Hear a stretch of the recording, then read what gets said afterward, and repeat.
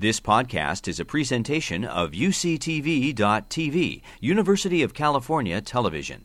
Like what you learn? Help others discover UCTV podcasts by leaving a comment or rating in iTunes. We are so delighted to welcome two of our pediatric specialists today. First, you'll hear from Dr. Leila Shirazi. She is our Associate Director for Pediatric Optometry. And then you will hear from Dr. Maanasa Indaram, our Medical Director for Pediatric Ophthalmology. I'm going to turn it over to Dr. Shirazi. Thank you so much. Thank you, Dr. Ramanathan, for the introduction. So as Dr. Ramanathan mentioned, I'm Leila Shirazi, one of the pediatric optometrists working at UCSF's Pediatric Ophthalmology and Adult Strabismus Clinic, along with Dr. Indaram. So today we'll go over some of the common conditions that affect kids, some terminology in terms of different eye care providers, different conditions that affect kids, as well as their management. And then some of the guidelines, recommended guidelines with respect to seeing kids in clinic.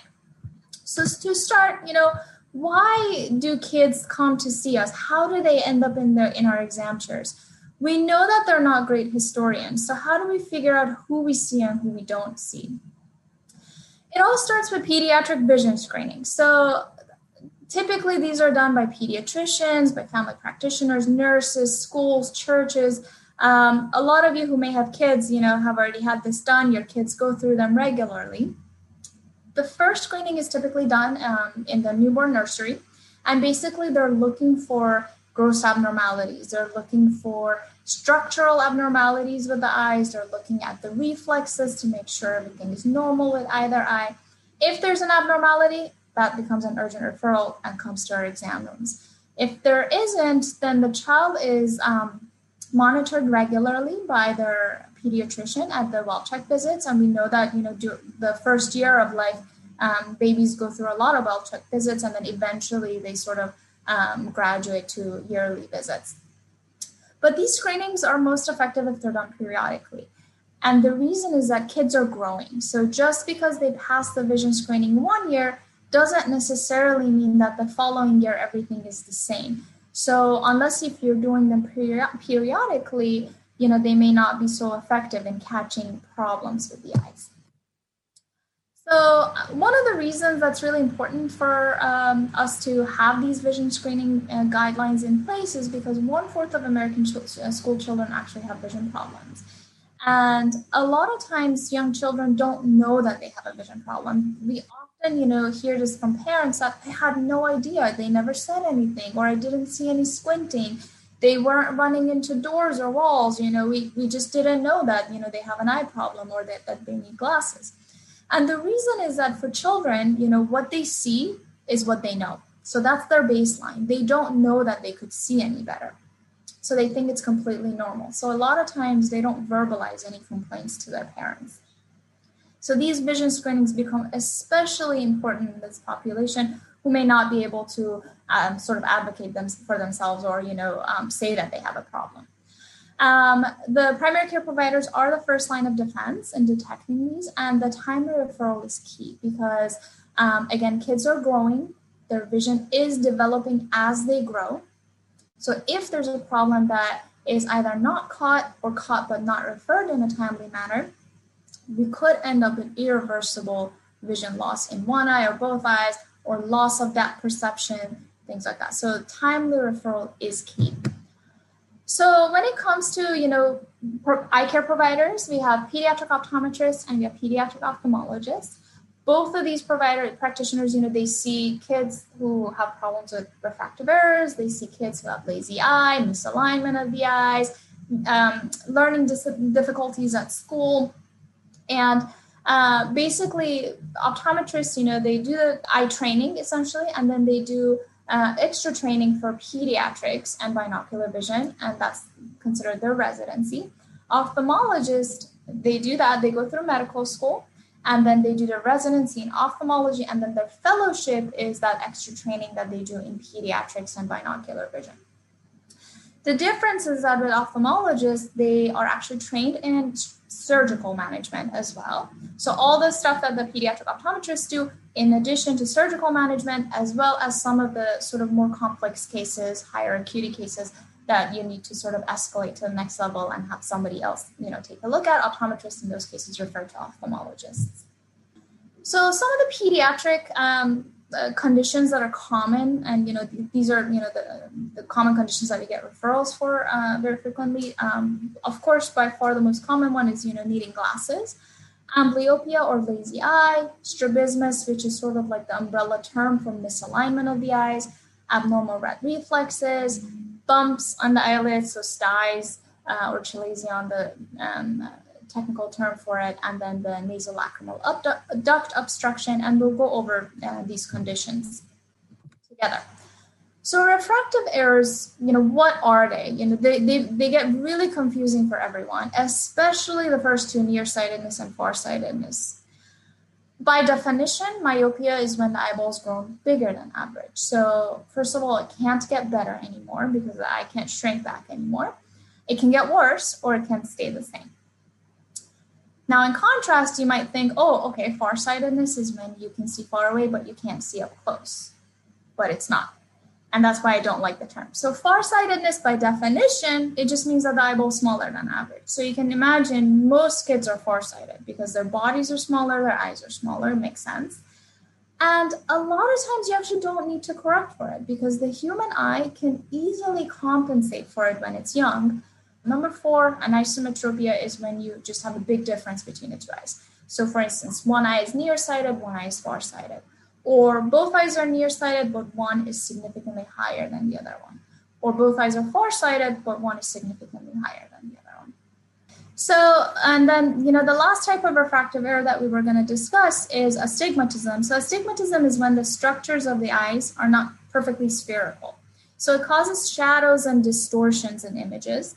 It affects both distances when it comes to vision, but typically it's more bothersome far away because naturally when things are far away, they're smaller, and when they come closer, they get magnified, so that shadow or blur doesn't bother us as much.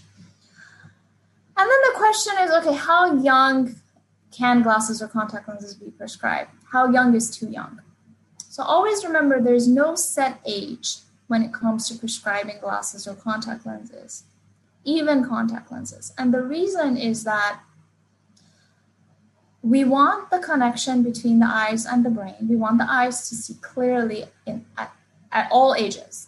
And if they don't, we run into problems with lazy eye, which I'll cover next. So, we can have babies as young as a few weeks wearing glasses, even wearing contact lenses as young as a few weeks. In fact, at UCSF, one of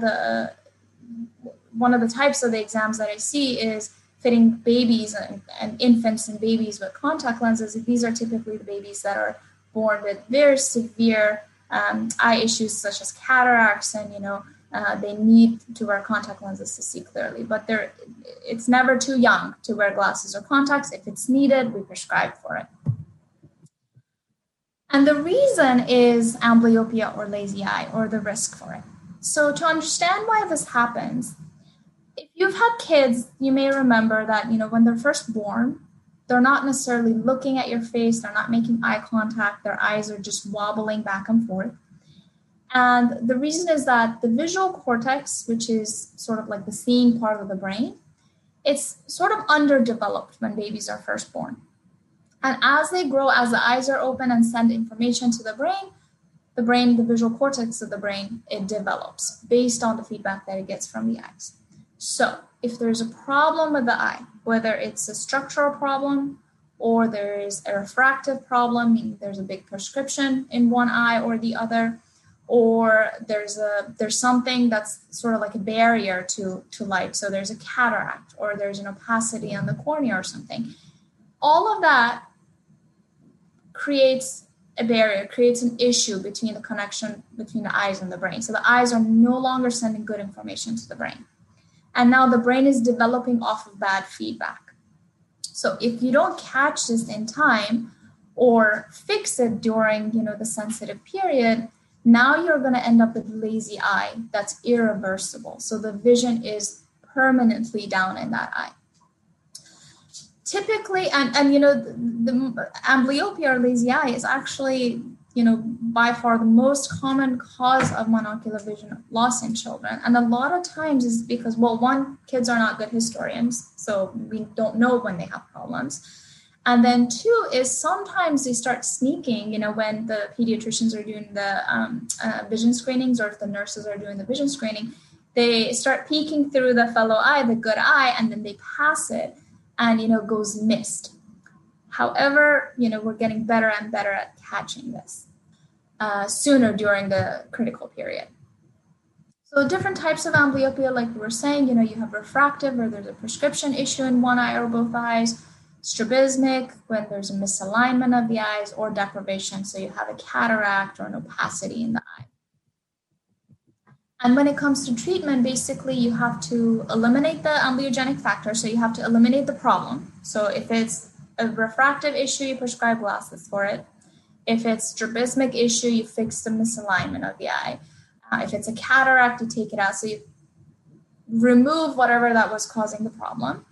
And then you have to let the eye catch up, right? So I always tell parents, the brain has picked a favorite eye. We need to break that cycle and think of the brain as like cement. When they're younger, it's kind of like wet cement. You can mold it however you want. When they're older, it becomes sort of like dry cement. You can't change it as easily. So the sooner you catch this, the better. So we know that if you catch it by age 3, 90% curable. Beyond age 10 or so, very, very hard to treat. And that's because the visual cortex is fully developed. So it's too late. You're outside of that sensitive or critical period to fix it. So I'll pass this on to Dr. Indaram, and then Dr. Indaram will continue with strabismus or misalignment of the eyes. All right. Thank you, Dr. Shirazi. So I'll continue on with one of the other most common eye conditions that we see in children, and this is strabismus. So strabismus is basically a term for any sort of misalignment of the eyes. Each of our eyes are actually controlled by 6 different muscles that allow it to move in different directions. The middle 2 muscles that allow the eyes to converge or go inward are called the medial rectus muscles. The 2 on the outside that allow the eye to diverge or go out are called the lateral rectus muscles. And then there is an inferior rectus and a superior rectus that allow the eyes to move up and down. And finally, we have 2 oblique muscles, inferior oblique and superior oblique, that allow the eye to rotate in different directions. So this is what allows our eyes to look in different directions and work together. Strabismus is when one of these muscles has an abnormal amount of tone compared to the other, causing the eye to not be straight, but be in a form of misalignment. It's actually much more common in our population, as any form of strabismus or eye misalignment occurs in about 4% of the US population. And in children, it's actually even more common. Many of our studies actually quote a prevalence of about 5% of children that have a form of strabismus. The most common cause of this eye misalignment in the pediatric population is due to an abnormality in the brain's control of eye movement. So while we have these 6 different muscles that allow the eyes to move in different directions, what's ultimately controlling it is the pathways in the brain that control the tone of these muscles and allow the eyes to look in different directions. However, other forms of eye misalignments can occur due to trauma itself to the eye muscles, or an abnormality to the eye muscles, or some abnormality in the brain itself. Strabismus can occur in any person. It can occur in someone who's completely otherwise healthy, but there are certain risk factors that predispose certain children to develop strabismus. And the first is having a family history of it. So if there are other members of the family that have an eye misalignment or a lazy eye or amblyopia in childhood, then there is a higher risk of this being passed forward onto the subsequent children. Prematurity is also another known risk factor for the development of eye misalignment or strabismus. And then other disorders that affect the brain, such as cerebral palsy, Down syndrome, hydrocephalus, which means increased pressure in the brain, or any form of brain tumors can also result in an eye misalignment. So there are several different types of strabismus that we see, and I'll sort of go through the most common ones that we see in the pediatric population. So esotropia is a type of strabismus, which means crossing inward of the eyes. Within esotropia in the pediatric population, the two most common types are infantile esotropia, and this is a eye misalignment that presents virtually at birth. So many of our patients come in saying, and with their parents saying that their eyes have been this way since as long as they can remember, at least until, from the time that they were 3 months old or so. And this is in which both eyes are crossing inward. Infantile esotropia needs to be managed with surgery. The second type of esotropia, or crossing inward of the eyes, that we see commonly in children is something that's called accommodative esotropia. Children with accommodative esotropia tend to present a little bit later. Most commonly, somewhere around 2 to 4 years of age is when they first start crossing inward with their eyes. It looks very similar to infantile esotropia on presentation, but the one major difference with accommodative esotropia is that when we check for a glasses prescription in these children, we often do measure a high amount of hyperopia, or that farsightedness that Dr. Shirazi was discussing. So the treatment for this is putting the child in glasses, and when you put the child in the glasses, the eye crossing goes away. And the reason that this eye crossing occurs in this specific type of strabismus, accommodative esotropia, is because when this child has this underlying high degree of farsightedness, their eyes are essentially straining in order to see more clearly through this need for a glasses prescription.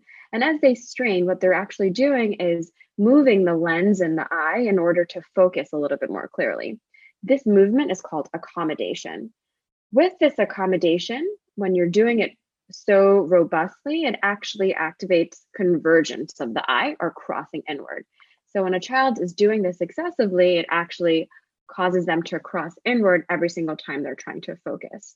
So when we put them in the appropriate glasses prescription, it allows for them to relax this need to accommodate or to try to focus through their glasses prescription that they need. And then therefore they don't need to converge or cross their eyes inward. Another type of eye crossing that we often see is actually not truly an eye crossing at all.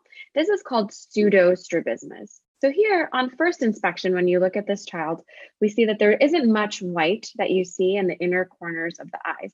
And so it's very easy to think that this patient has a crossing inward of the eyes, or an esotropia.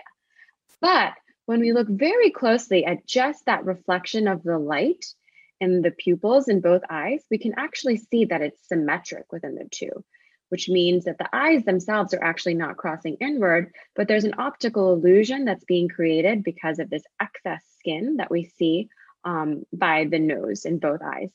This excess skin is called epicanthal folds, and it's very, very commonly seen in almost all babies and infants. Due to the presence of this excess skin, it gives almost a false appearance of the eyes crossing inward. So here's another example of a patient that looks like their eyes are crossing inward. But if we were to actually sort of, we don't usually do this in our patients, but if we were to pinch the skin by the nose a little bit inward and to expose a little bit more of that white in the inner corners of the eyes, we can see that the eyes are actually aligned. And it's really just this excess skin tissue that's giving that false appearance of the eyes crossing inward. This almost always resolves by the time children reach their toddler ages, because their nasal bridge tends to sharpen into what we see in most adults. And so you tend to see more of this white in the inner corners of the eyes. And so that appearance of the eyes crossing inward will go away. Another type of strabismus that we see in children is exotropia, which means an outward deviation of the eyes. The most common exotropia that we see in children is something that's called intermittent exotropia.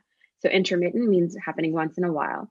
So many times these patients come into our clinic and they look completely normal. Their eyes look like they're completely straight. But then over the course of the examination, what we'll notice is that one eye has a tendency to drift outwards. So intermittent exotropia is the most common form of childhood strabismus, or eye misalignment, that we see. And thankfully, it actually has the best prognosis, in that because the eyes are for some period of time aligned with each other, visual development actually occurs normally in both eyes for the most part. And the patient actually always learns to develop binocular vision, or the use of both eyes together.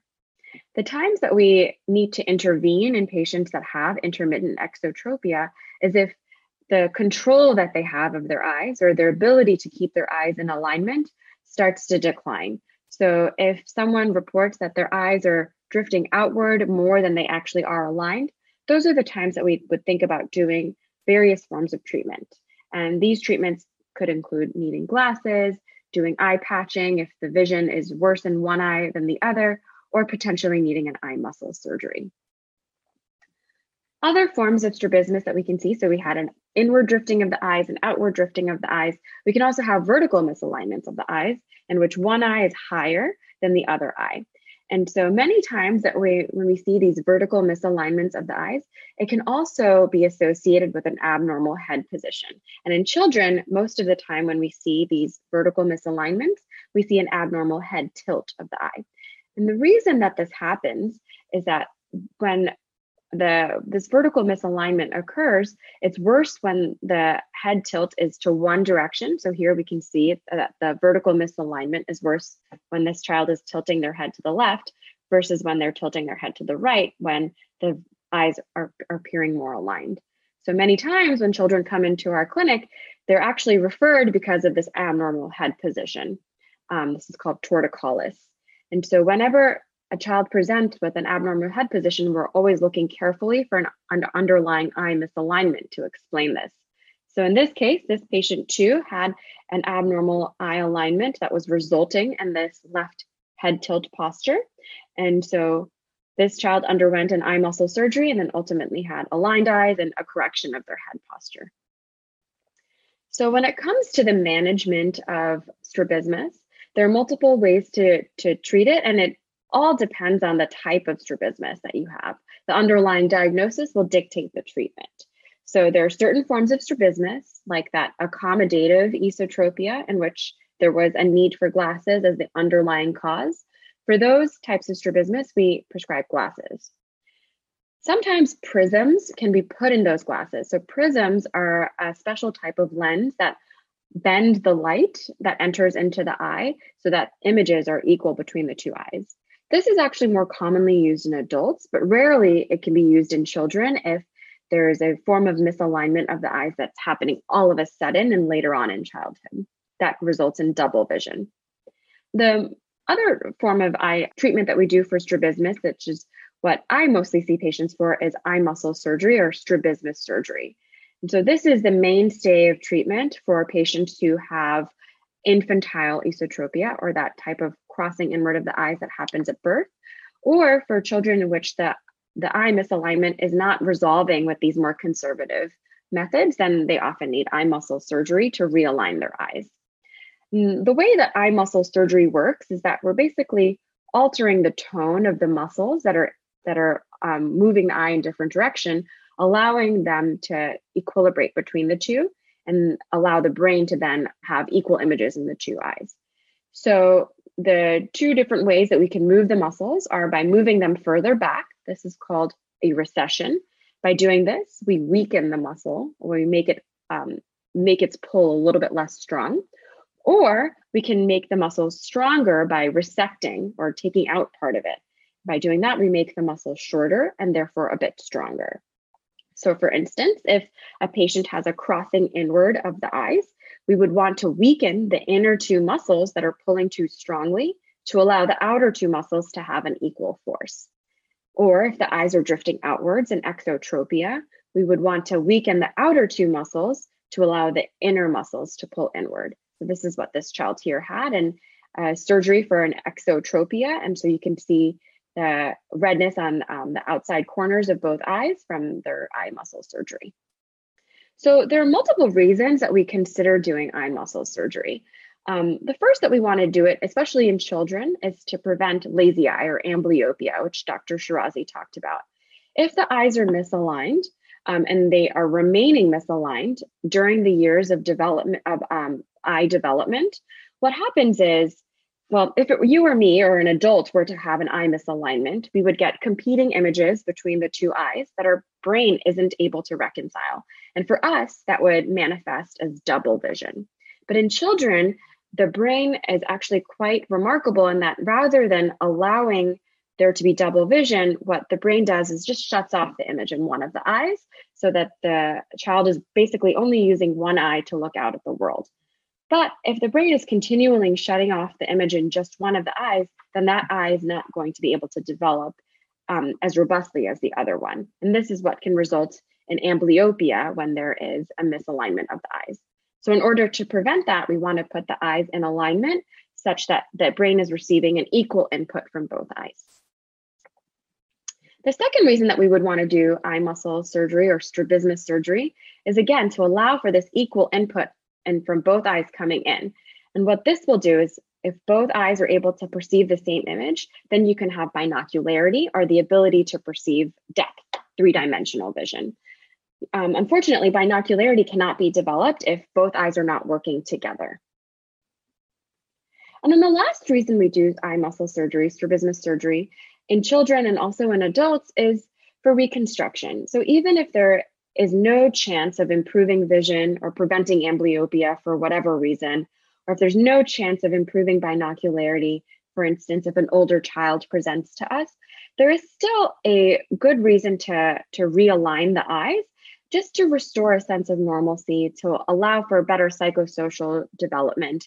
And I see this a lot in many of my teenage patients who come who have lived with an eye misalignment and have had lots of impact socially, and realigning the eyes really makes a difference. And so these are just some images of a couple of my adult patients where here this patient had an exotropia or an outward deviation of the eyes and was commonly mistaken for not paying attention or for not being not being intelligent, and having a realignment of their eyes really just allows them to have better confidence in themselves and better perception externally. And then same thing for an inward crossing of the eyes, realigning of the eyes really does tend to give a little bit more sense of normalcy for the patients.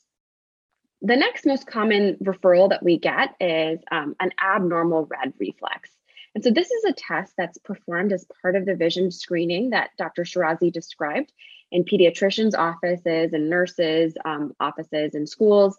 And it's basically a quite simple test in which we can really gain a lot of information. Through this test, the pediatrician basically shines a bright, special type of light equally in both eyes, and you can tell if one eye has an unequal reflection back. The normal reflex that we expect to see is red. That's why it's called a red reflex. If one of the eyes looks pale or even white, then we are concerned that something might be in the eye that's blocking that reflection back. And what we are concerned for when we see something like this white in the pupil, is something like a tumor in the eye that's called a retinoblastoma, a cataract, which is an opacification or a clouding of the clear lens in the eye, or something like even more serious, like a retinal detachment, which is a detachment of the back layer of the eye. So because these require urgent intervention and often an urgent surgery, these are considered, an urgent evaluation or a need for evaluation by one of our specialists. Sometimes, however, when there's an abnormal red reflex, it's not actually due to something that's as scary as this first category. It could even just be having an asymmetry between the refractive error or the need for glasses in both eyes. And so if there is a difference in this refractive error, it can actually even manifest, like in this picture here, the second picture, of having this abnormal red reflex in one eye versus the other. And then finally, having an eye misalignment, like in this third picture, can also result in an asymmetric reflection between the two eyes, just because of the difference in the way that the light is hitting between them. But in the back of our minds, we want to make sure that we're ruling out a more nefarious reason for having this asymmetry between the red reflex. We always see these patients urgently in our clinics. So I'll allow Dr. Shirazi to talk about styes. Okay, so another common condition that we get referrals for often in our clinics is a bump on the eyelid, and I'll go over the mechanism with you, and you realize why this often doesn't need a referral, and it's actually overprescribed for in terms of medications. Because once you realize what the mechanism is and what causes this bump on the eyelid, you realize that, it's something that can be, taken care of at home. So basically, a sty or a chalazion, the reason it happens is it's essentially an accumulation of oil in the eyelid. So take a look at that lower picture. You see these tubular shaped structures in the eyelids, upper eyelids, lower eyelids, and they're called meibomian glands. And the purpose for these glands is to produce oil into our tear film, which makes the tear film very nice and smooth. It doesn't allow the watery part of the tears to evaporate too quickly, where we end up with dryness in our eyes. So some children produce thicker oil, which sort of causes these glands to get clogged more often. And sometimes they produce regular amount of oil, or regular consistency of oil, but these glands get clogged for whatever reason. So there's debris, there's crust, different things that can sort of clog the openings of these glands. And basically the oil can't come out anymore, and it starts accumulating there. And instead of being kind of nice and clear and liquid, it starts becoming harder and becoming solid. And that's that bump that you see in the upper picture. And the reason that medications don't work for it, antibiotics specifically, is because it's not an infection, right? So the best treatment for it is hot compresses. And the concept is, kind of like putting butter in a pan and turning on the heat. The goal is to heat up that, now solid oil so that it becomes liquid again. And then it comes out, the gland opens up. The sooner you do it, the better. The more frequent you do it at the beginning when it first shows up, the quicker you can get rid of it.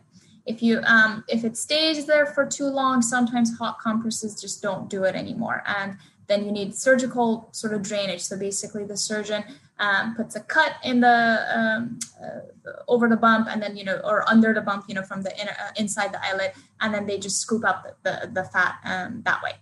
And again, we typically recommend, 4 to 5 times a day of these hot compresses, 10 minutes at a time. And granted, these are children, right? So they're not going to sit there and let their parents do it for 10 minutes at a time. So a lot of times it's sort of like, okay, get as much as you can, give them a break, do it again. But you have to be very adamant about it and doing it frequently during the day, during that, first few days, if you want to get rid of it quickly. And then another common condition that we get referrals for is nasolacrimal duct obstruction, or NLDO. And for those of you who've had children, you may have encountered this. Sometimes infants, newborns, and they develop, some tearing and yellow discharge from the corner of their eyes. And the reason this happens is because the drainage channels, where the ducts that, drain our tears from the eyes, they haven't fully opened up. So if you look at that top picture, you see the tear duct and you see that little opening at the end of it. That opening hasn't popped open in some infants. And basically the tears try to drain from the eyes into the nose, and they can't. And then they come back up into the eye. And that sometimes causes extra tearing or even discharge. Some babies develop a little bit of infections from it.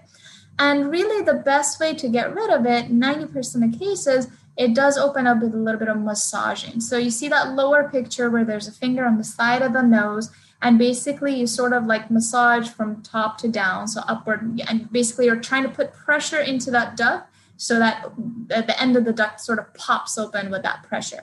You do that regularly, for the infant, and 90% of them just resolve spontaneously within the first year. Now, 5% of them don't. And beyond age 12 months, if it's significant amount of tearing or, causing infections, then we have to do a procedure called probing and irrigation. In the adult population, this can be easily done by an optometrist or an ophthalmologist in the exam chair. But in the pediatric population, because of course babies and children in general, they're not going to let you do that. Basically, you put a probe in, you sort of dilate the opening in the corner of the eye, and then you push saline solution through it to pop the tear duct open. So children are not going to let you do all of that. So then the procedure has to be done under anesthesia. So we really try to get rid of it with massaging if possible to sort of avoid anesthesia. but if necessary, some infants do undergo this treatment to pop the tear duct open. So next up, one of the questions that a lot of our friends and family and, patients ask us is, when is a good time for my children to be examined by an eye doctor? Other than, the screenings that the pediatricians are doing. So fortunately, pediatricians are very, very good at, these vision screenings, and they're getting better and better. They have access to new devices now, the photo screeners that Dr. Indaram mentioned, and, screenings in general are getting very good. And like we said earlier, during the first year of life, babies end up in the pediatrician's office for those well checks very frequently. And at each well check, the pediatrician is checking, checking for red flags, essentially. They look for tracking, they look at the red reflexes, they look for red flags in terms of, cataracts or retinoblastoma, or, if there's family history of any of these conditions, they make the referral for the baby to be evaluated, during that first year of life. Between age 1 and 3, the common reasons that pediatricians make referral is presence of strabismus or misalignment of the eyes, if that tearing or discharge is chronic and persistent in the eyes, or if the children fail the vision screening. So again, a lot of times these are through photo screeners. And again, they're the small devices. They look like little iPhones, and they hold it in front of kids' eyes, and it gives an estimate of their prescription. So if the device flags them to be outside normal limit in terms of refractive error, they make that referral just to be sure. Of course, you can get false positives from it too, but it's always better to be, safer to check to make sure that the device was wrong and we're not actually missing something that could potentially cause amblyopia or lazy eye. And then between the ages of 3 and 5, then the child is now able to do some sort of, visual acuity testing with actual letters and shapes and numbers, etc. So, when for 3-year-olds, if their visual acuity is worse than 20/50, typically they make that referral. For 4-year-olds, if it's worse than 20/40, for 5-year-olds, if it's worse than 20/30. And any child, regardless of what they were able to achieve in office, if they fail the photo screener, they still make that referral. Another reason in some of our older children who are school age, another reason why they're referred for eye exams is when they're not performing well at school. So they're not reading at grade level, or, teachers are concerned about possible learning disabilities. This referral is made so that we can ensure that vision problems are not contributing to their learning difficulties at school. And these are some of the resources from all of our societies within pediatric ophthalmology and pediatric optometry. So they have a lot of good glossaries and information. So if you want to look up different conditions, see examples of it, photos of it, all of these resources are great to sort of guide you in the right direction. And there are also really good videos in those resources as well, in which you can watch some of the specifics that we talked about, even including eye surgery if you're so inclined. And then I'll just finish off by saying, we purposely kept this talk pretty brief because pediatric ophthalmology and eye conditions can be quite confusing to a lot, and we wanted to make sure that we had ample time to answer questions from everyone, and I think that maybe answering them live would be helpful. But we're open to hearing from you from the Q&A, and we'll be happy to sort of speak through some of the questions that you may have. One of the questions that I see in the Q&A is about the nasolacrimal duct obstruction. The question is, why not use that treatment to pop the tear duct open in the first place, just to prevent use of anesthesia? Are you referring to the probing and irrigation or the massaging? If the massaging is our first line of treatment to prevent use of anesthesia. But if we are not able to pop the tear duct open with massaging alone beyond age 12 months, then we have to do the irrigation with the saline. But of course, in babies and in kids in general, they're not going to sit still or allow you to even, approach them with the syringe that's going to push that saline through the tear duct. So then you have to put them under anesthesia to do that procedure.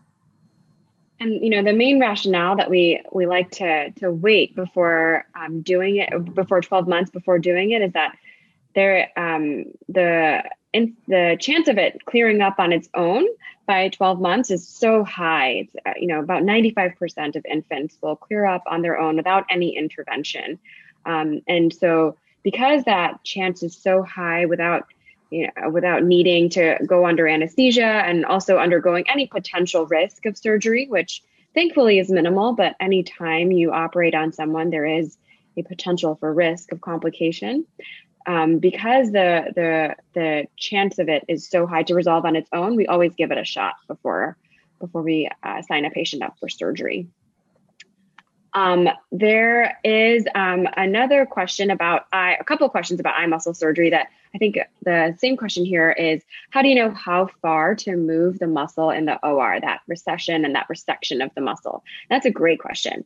And so the way we know how much is that we first take detailed measurements in our clinic appointments about essentially the degree, how much the eyes are misaligned with each other, how much they're turning inward, how much they're going outward.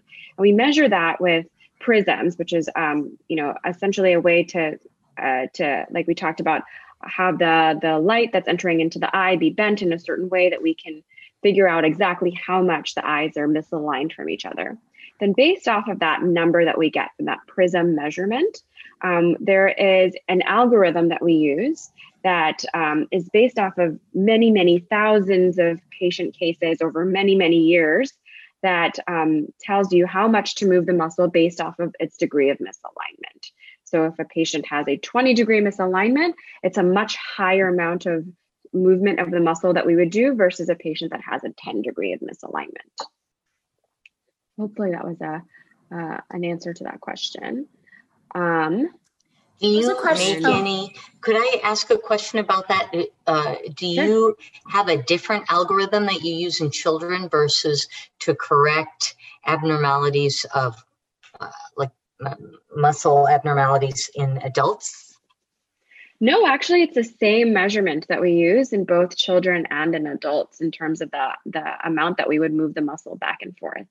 The techniques that we do in adults are a little bit different in that we can allow for a little bit of more of a post-operative adjustment to basically personalize the surgery to adults, to each individual adult. And we do that in adults because when we have adults who come in with eye misalignments, it tends to be a bit more complex than with children. But the algorithm that we use is actually quite similar between the two. There's a question in the chat, in the Q&A, that are stripe patterns enough to prescribe glasses for a tiny child, which I think is referring back to an earlier question that was asking, how do you measure vision in a baby, in an infant or a child when they can't, cooperate with actual, they don't know letters or they can't do matching with the shapes and numbers. So when it comes to checking vision in children, yes, there are different methods that we can use. There are some crude ways of, you can show them toys and stickers, see if they are able to follow it with each eye individually. And then you look for preference patterns. So are they getting more upset when you're covering one eye versus the other eye? Are they following better with one eye versus the other eye? Followed by, showing them the stripe patterns to see if, how well they do in either eye. And then eventually, if they can do the visual acuity testing, you have a baseline, you can compare the two eyes.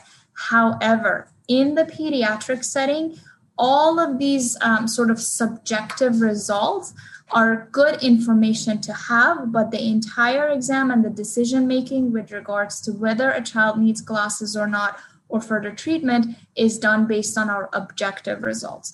So we dilate the eyes, and through the act of dilation and relaxing the focusing muscles of the eyes, the doctor is able to check the refractive error. So we're able to check to see if the child is farsighted or nearsighted, or if they have astigmatism, how much of it, is it within the normal limits for their age group or not. We have guidelines that we follow with respect to norms for each age group.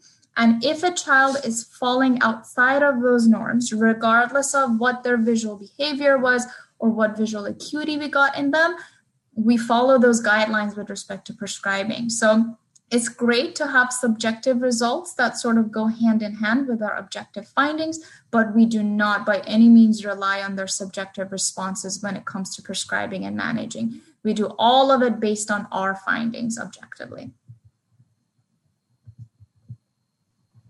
There are a couple of questions regarding pediatric cataract. One in terms of how common it is to have a child with cataract, what causes that, how cataract surgery might be the same or different than in adults, and how you choose the correct lens implant if you choose to implant one. A great question. So to answer that first part of that question, it's not very common for a child to have cataract. So the incidence of a congenital cataract or a baby that's born with a cataract is very low. I think it's like 1 in 5,000 live births can be born with a congenital cataract.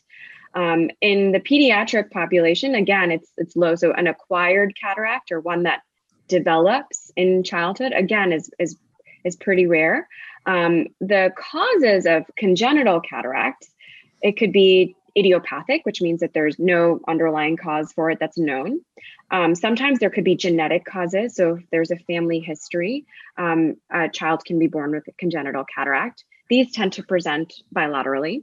Sometimes there could be structural abnormalities in the eyes and in the development in utero that can result in a cataract in one of the eyes. This is called persistent fetal vasculature. And then sometimes there are some metabolic diseases that can result in cataract. So other, metabolic diseases that affect the rest of the body can cause a cataract in the eye as well.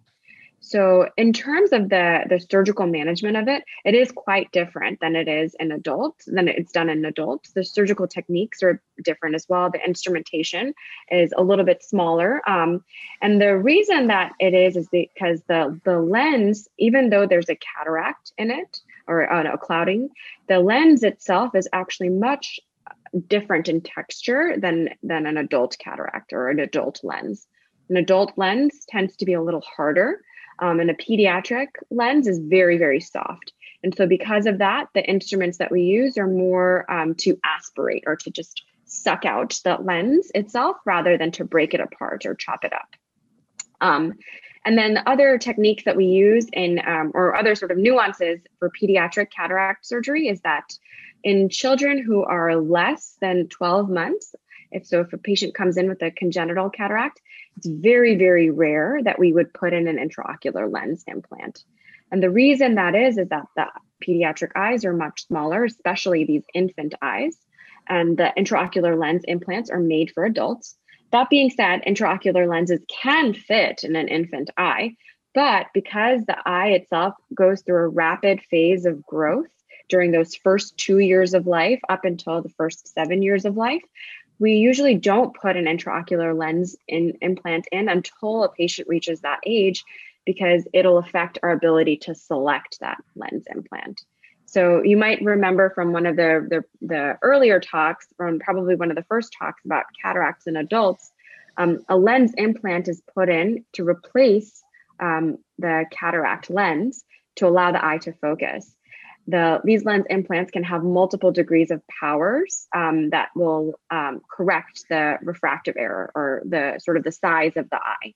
In children, because their eyes are continuing to grow, and it grows really rapidly in the beginning and then tapers off, but continues to grow well into adolescence, it's really difficult to choose these lens implants because you're sort of choosing one based off of a moving target.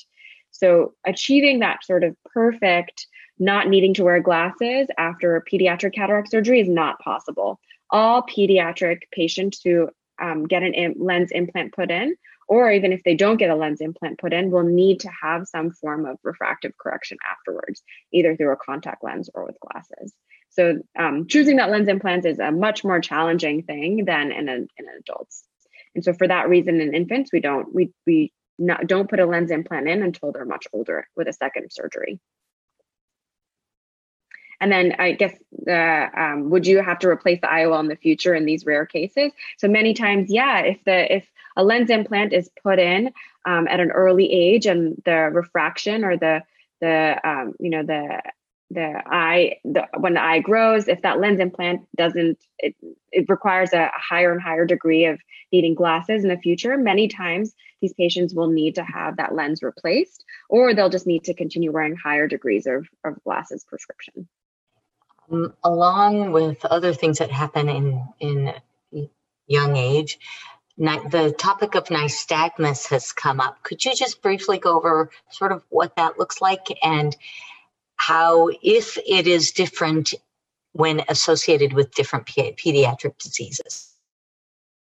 So nystagmus refers to an involuntary to and fro movement of both of the eyes. It's almost like a shaking of both of the eyes.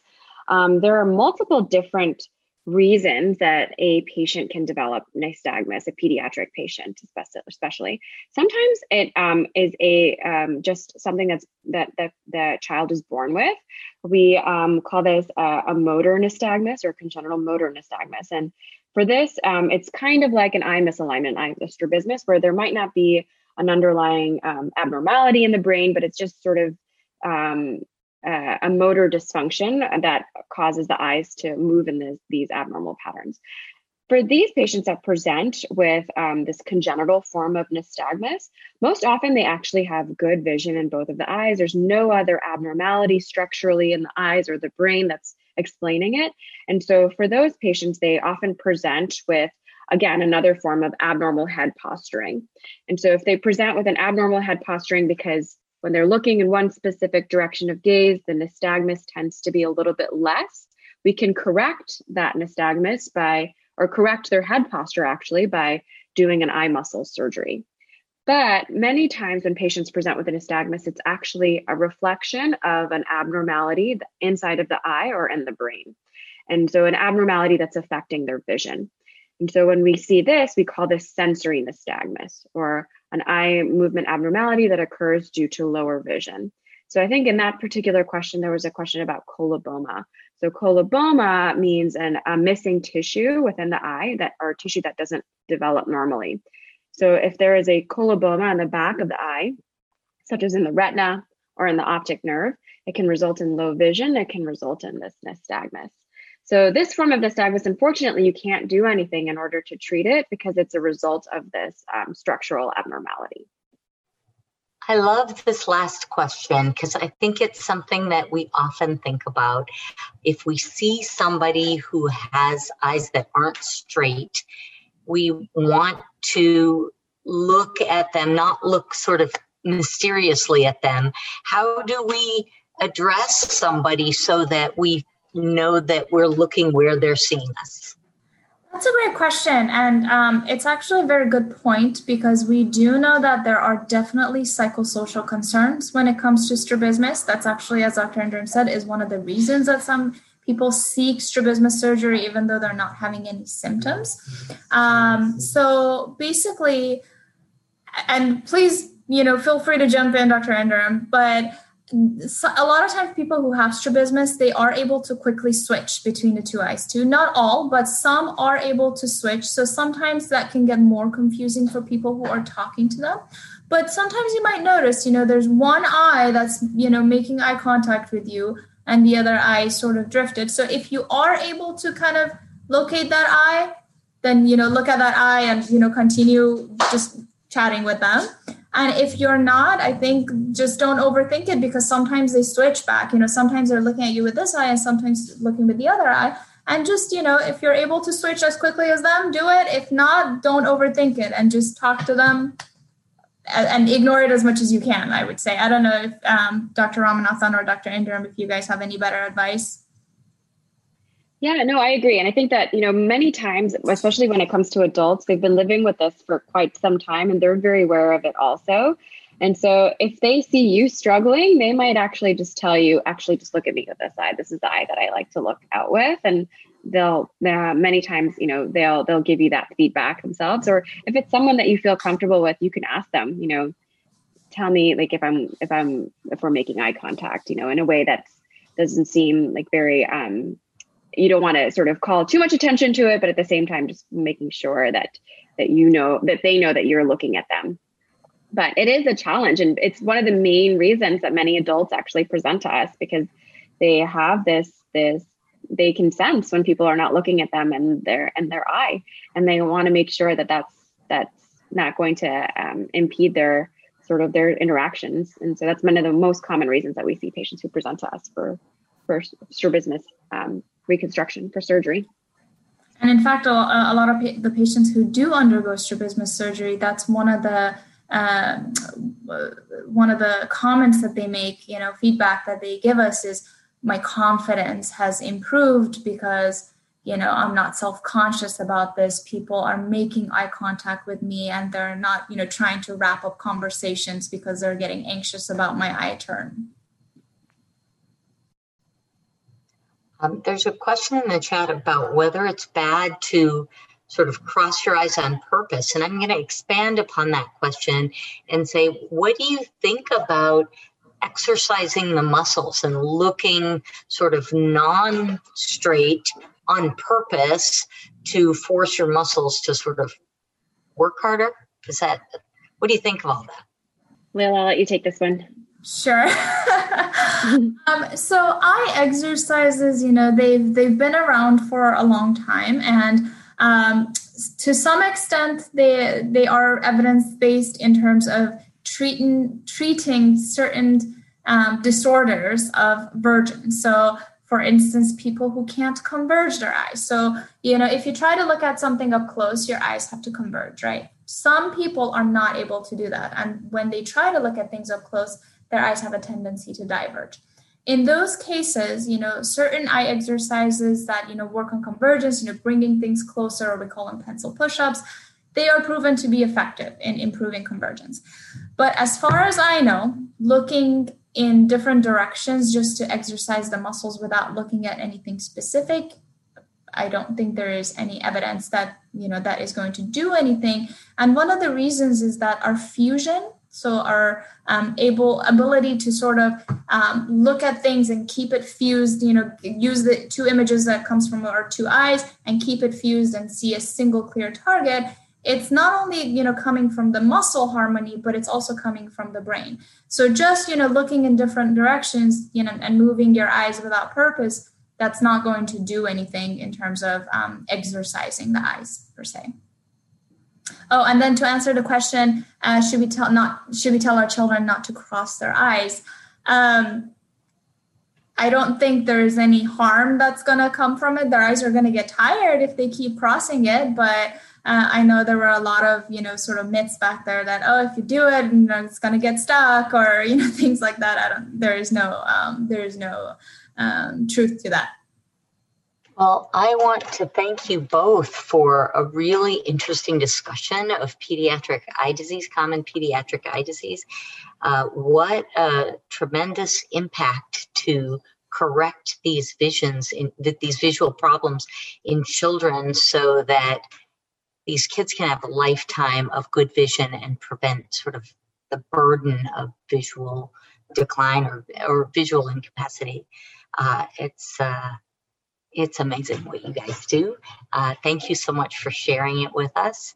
And I suppose if people have further questions, they can reach out